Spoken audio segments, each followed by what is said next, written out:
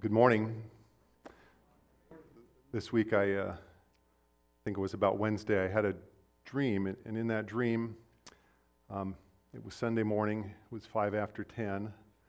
I wasn't done with the message, and I couldn't even get it off my computer. And so that's sort of the trifecta, where you're going to be late, you're not done, and you can't even get there. So,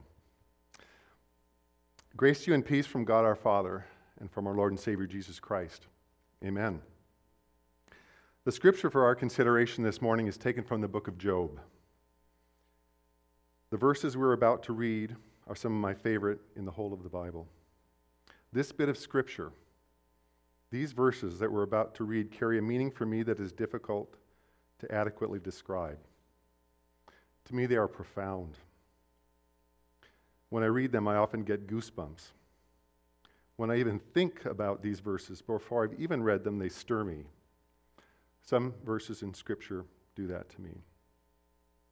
Our Scripture for this morning is Job chapter 19, verses 25 through 27. Please stand for the reading of the Word.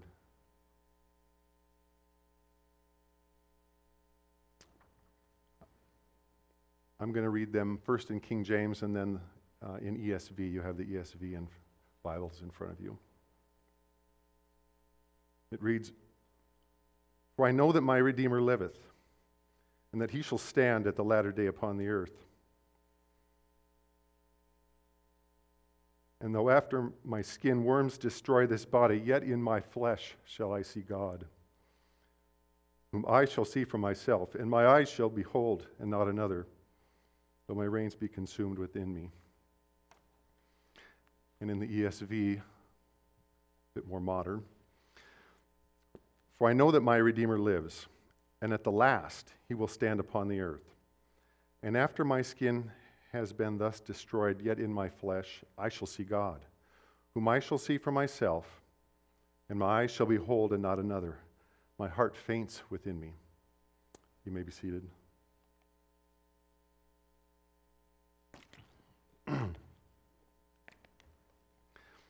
I'm the son of a preacher. Growing up the son of a preacher, let's just say that I've had occasion to attend funerals. Lots of them. As a youth, you had little choice, but gradually, as you get older and the years accumulate, the people that helped shape your world die. People important to people you love die. People you knew well pass away. The funerals that you once attended as a youth because you had no choice transition to funerals you attend because that is what you do. These verses are very frequently, almost universally, read at Christian funerals. Perhaps that fact plays a role in why these few verses from Scripture carry such deep meaning for me. This is fresh in my mind. Just recently, I had a relative pass away, and I traveled to the Midwest and attended that funeral. There I was again standing in a cemetery at a graveside, and Scripture was opened. And these passages are again proclaimed to provide comfort and reassurance to those mourning the loss. Now, the book of Job is perhaps the oldest book in the Bible. If it is not the oldest, it is among the oldest books of Scripture. It is old. Yet we see a remarkable understanding by Job of God's plan. Last Sunday, Pastor Stephen talked about a genre of Scripture called a lament. He discussed Psalm 88 as an example of a lament. This week, we will again look at a book of the Bible that is substantially a lament, a very famous lament. I've had this portion of Scripture in mind for quite some time. So when Pastor Stephen preached on a lament, I considered for a moment that I might focus on a different bit of Scripture. But this topic is vast, and Scripture has a lot more for us in this regard. The book of Job is considered both a theological and literary masterpiece. Just read it. The human author is unknown, but we know that it's inspired. I think it would be valuable to understand the context, the circumstances that existed, the situation that Job was experiencing when he uttered these words. Let's take a brief look at the book of Job. It begins with an introduction of Job. There was a man in the land of Uz whose name was Job. Job is described as blameless and upright, one who feared God and turned away from evil. He had 7 sons and 3 daughters. He was also extremely wealthy. He possessed 7,000 sheep, 3,000 camels, 500 yoke of oxen, and 500 female donkeys, and very many servants, so that this man was the greatest of all the people of the East. His sons would hold a feast in the house of each one of on his day, and they would send and invite their 3 sisters to eat and drink with them. Now Job would rise early in the morning and offer burnt offerings according to the number of them. For Job said, "It may be that my children have sinned and cursed God in their hearts." Thus Job did continually. This is context for the kind of person that Job was. Next, we see that God and Satan have an encounter and converse. God asks, "Have you considered my servant Job? There is none like him on the earth, a blameless and upright man who fears God and turns away from evil." Satan says, "You are protecting Job, and you have blessed the work of his hands, but stretch out your hand and touch all that he has, and he will curse you to your face." God gives all that Job has over to Satan. But God does not allow Satan to do anything to Job physically. Next, we read that in one day, all on the same day, Job's oxen and donkeys are stolen, and the servants that were watching them are killed, except the one servant delivering this news. While that servant is still speaking, a servant that was watching Job's flock arrives and delivers the news that that fire came down from the sky and burned up the sheep and servants that were watching the sheep. And the servant delivering this news is the sole survivor. While that servant is still speaking, another servant arrives and delivers the news that the Chaldeans formed 3 groups, made a raid on the camels, and took them and struck down the servants with swords, and this messenger is the sole survivor. And while he is still speaking, another arrives and tells Job that his sons and daughters were feasting, and a great wind came across the wilderness and struck the 4 corners of the house, and it fell upon the young people, and they died, and he alone escaped to tell Job. Now, surely this is the point in the story where the lament begins. No. Scripture says, "Then Job arose and tore his robe and shaved his head and fell on the ground." And what, began his lament? No. Then Job arose and tore his robe and shaved his head and fell on the ground, and he worshiped. He utters these famous words, and he said, "Naked I came from my mother's womb, and naked I shall return. The Lord gave, and the Lord has taken away. Blessed be the name of the Lord." And in the last verse of Job chapter 1, we read, "In all this, Job did not sin or charge God with wrong." Again, we see a second conversation between God and Satan. And the Lord said to Satan, "Have you considered my servant Job, that there is none like him on the earth, a blameless and upright man who fears God and turns away from evil? He holds fast his integrity, although you incite me against him to destroy him without reason." Then Satan answered the Lord and said, "Skin for skin. All a man has he will give for his life. But stretch out your hand and touch his bone and flesh, and he will curse you to your face." And the Lord said to Satan, "Behold, he is in your hand, only spare his life." So Satan went out from the presence of the Lord and struck Job with loathsome sores, from the sole of his foot to the crown of his head. And he took a piece of broken pottery with which to scrape himself while he sat in the ashes. In all this, Job did not sin with his lips.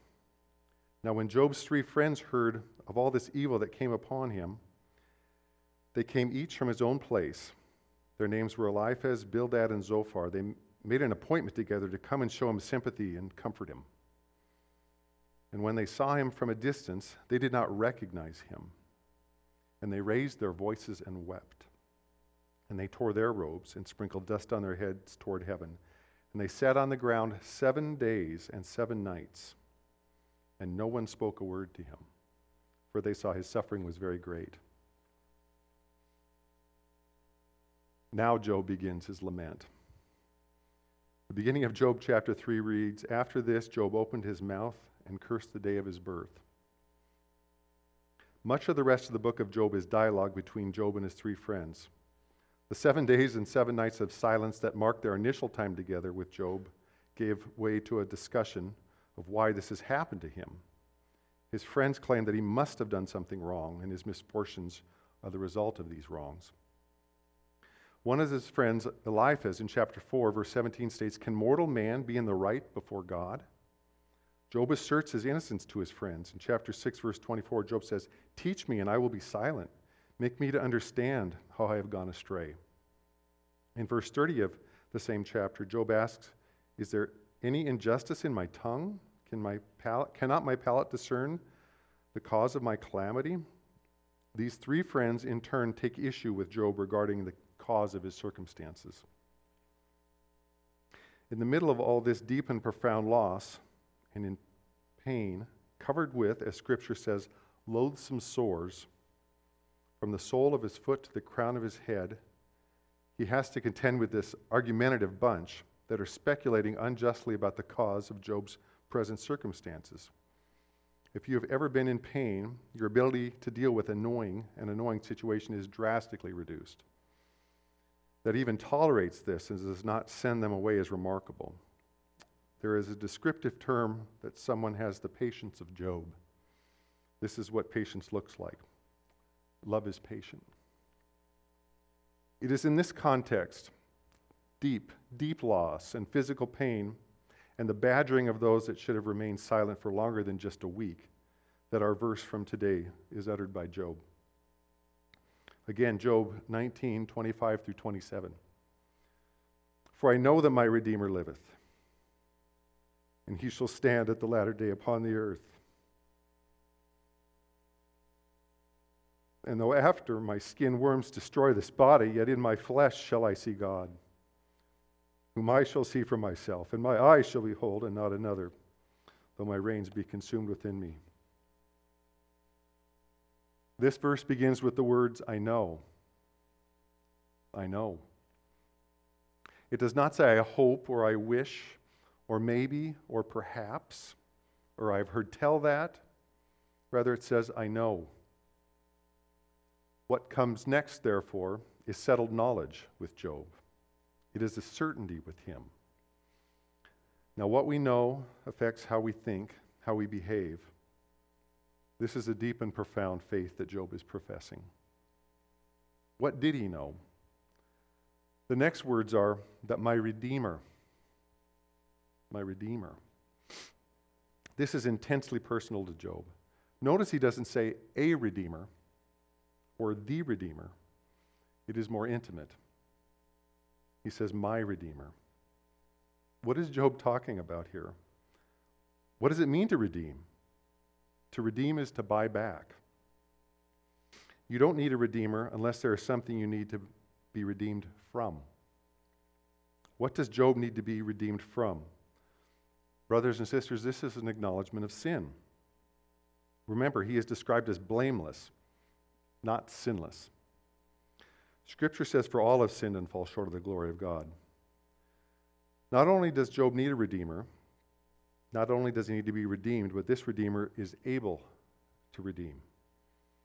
And he lives. This redeemer lives. My redeemer liveth, is how it is written in the King James. He exists. He exists now. It is not lived, as in the past tense, lives, present tense.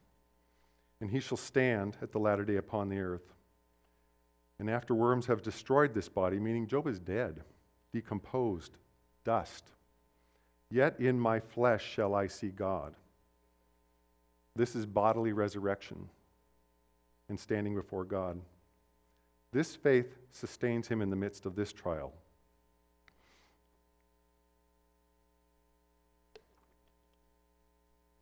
There has been another person, a fourth person present with Job, that has heard the discussion between Job and his three friends.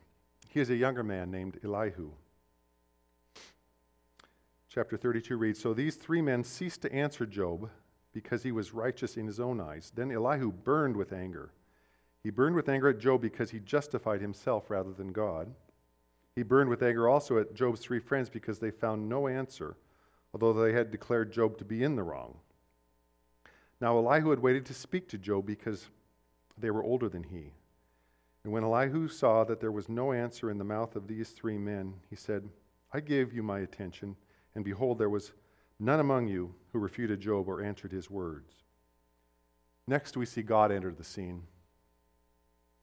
"Then the Lord answered Job out of the whirlwind and said, 'Who is this that darkens counsel by words without knowledge?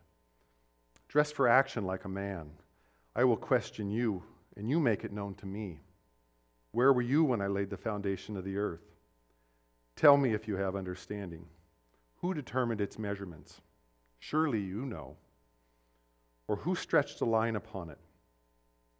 On what were its bases sunk, or who laid its cornerstone?' Many other questions are posed to Job by God, and Job cannot answer. Job repents. He says, 'I have uttered what I did not understand, things too wonderful for me, which I did not know.'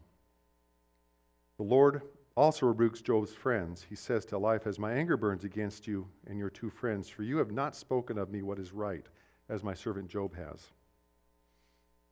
And Scripture says, 'Then the Lord restored Job's fortunes, and the Lord blessed the latter days of Job more than his beginning.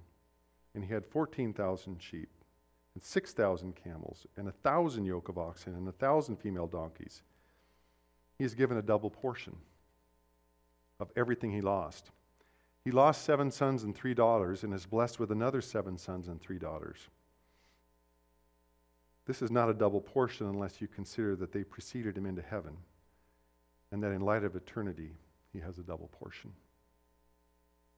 Job is never given an explanation of why this all happened, although we don't know all that God was doing in allowing these trials to come to pass. We know more than Job did. He is not given an explanation. All this suffering could appear unjust. Isaiah 53 has something to say about suffering. Referring to Jesus prophetically, and beginning on verse 3, it reads, 'He was despised and rejected by men, a man of sorrows and acquainted with grief. And as one from whom men hide their faces, he was despised, and he was esteemed not. Surely he has borne our griefs and carried our sorrows. Yet we esteemed him stricken, smitten by God, and afflicted. But he was pierced for our transgressions. He was crushed for our iniquities. Upon him was the chastisement that brought us peace, and with his wounds we are healed.' What we do know is that God has not remained distant from suffering, but he has entered in, all the way in. Ask yourself, what is God doing on a cross? Job is described as upright and blameless. Jesus is sinless. Job had sores from the sole of his feet to the crown of his head. Jesus had a crown of thorns and was nailed through his feet. We saw in chapter 1 that Job made sacrifices for his offering, interceding for his children. Jesus was the sacrifice for his children. In Romans 8:34 we read, "Jesus is at the right hand of God who is interceding, who is indeed interceding for us. He was the sacrifice. He is also the intercessor." A while back, Stephen referred to the brothers Karamazov, and that those were books that he just couldn't quite get through, and I too am reading them, but they are a thick read. But there's a quote from the brothers Karamazov. Fyodor Dostoevsky writes this. To me, this is powerful. "I believe like a child that suffering will be healed and made up for, that all the humiliating absurdity of human contradictions will vanish like a pitiful mirage, like the despicable fabrication of the impotent and infinitely small Euclidean mind of man.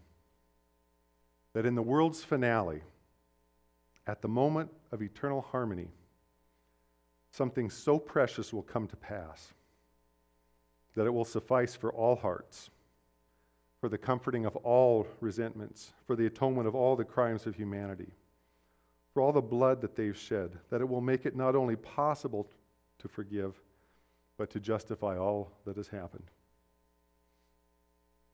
Romans 8 is a chapter of the Bible for a bad day, or when you're experiencing trials. In verse 18, the Apostle Paul is looking ahead to future glory. It reads, "For I consider that the sufferings of this present time are not worth comparing with the glory that is to be revealed in us." What sufferings of this present time has Paul experienced? 2 Corinthians chapter 11, verses 24 through 28 lists just some of the things Paul suffered. It reads, "5 times I received at the hands of the Jews the 40 lashes less one. 3 times I was beaten with rods. Once I was stoned. 3 times I was shipwrecked. A night and day I was adrift at sea, on frequent journeys, in danger, from rivers, danger from robbers, danger from my own people, danger from Gentiles, danger in the city, danger in the wilderness, danger at sea, danger from false brothers. In toil and in hardship, through many sleepless nights, in hunger and thirst, often without food, in cold and exposure. And apart from other things, there is the daily pressure on me of my anxiety for all the churches." This man wrote the bulk of the New Testament. Again, back to Romans chapter 8, which I term the chapter of the Bible for a bad day. Beginning at verse 31, it reads, "What shall we say to these things? If God be for us, who can be against us? He who did not spare his own son, but gave him up for us all, how will he not also with him graciously give us all things? Who shall bring any charge against God's elect? It is God who justifies. Who is to condemn? Christ Jesus is the one who died. More than that, was raised, who is at the right hand of God, who indeed is interceding for us. Who shall separate us from the love of Christ? Shall tribulation or distress or persecution or famine or nakedness or danger or sword? As it is written, for your sake we are being killed all the day long. We are regarded as sheep to be slaughtered. No, in all these things we are more than conquerors through him who loves us. For I am sure that neither death nor life, nor angels, nor rulers, nor things present, nor things to come, nor powers, nor height, nor depth, nor anything else in all creation will be able to separate us from the love of God in Christ Jesus our Lord." In John chapter 9, Jesus heals a blind man. In verse 2 and 3, prior to the healing, it reads, "And his disciples asked him, 'Rabbi, who sinned, this man or his parents, that he was born blind?' Jesus answered, 'It is not that this man sinned or his parents, but that the works of God might be displayed in him.'" In James 1, verse 4, it reads, "Count it all joy, my brothers, when you meet trials of various kinds. For you know that the testing of your faith produces steadfastness. And let steadfastness have its full effect, that you may be perfect and complete, lacking in nothing." Charles Spurgeon writes, "We are not all like Job, but we all have Job's God. Though we have neither risen to Job's wealth, nor will probably ever sink to Job's poverty, yet there is the same God above us if we be high, and the same God with his everlasting arms beneath us if we are brought low.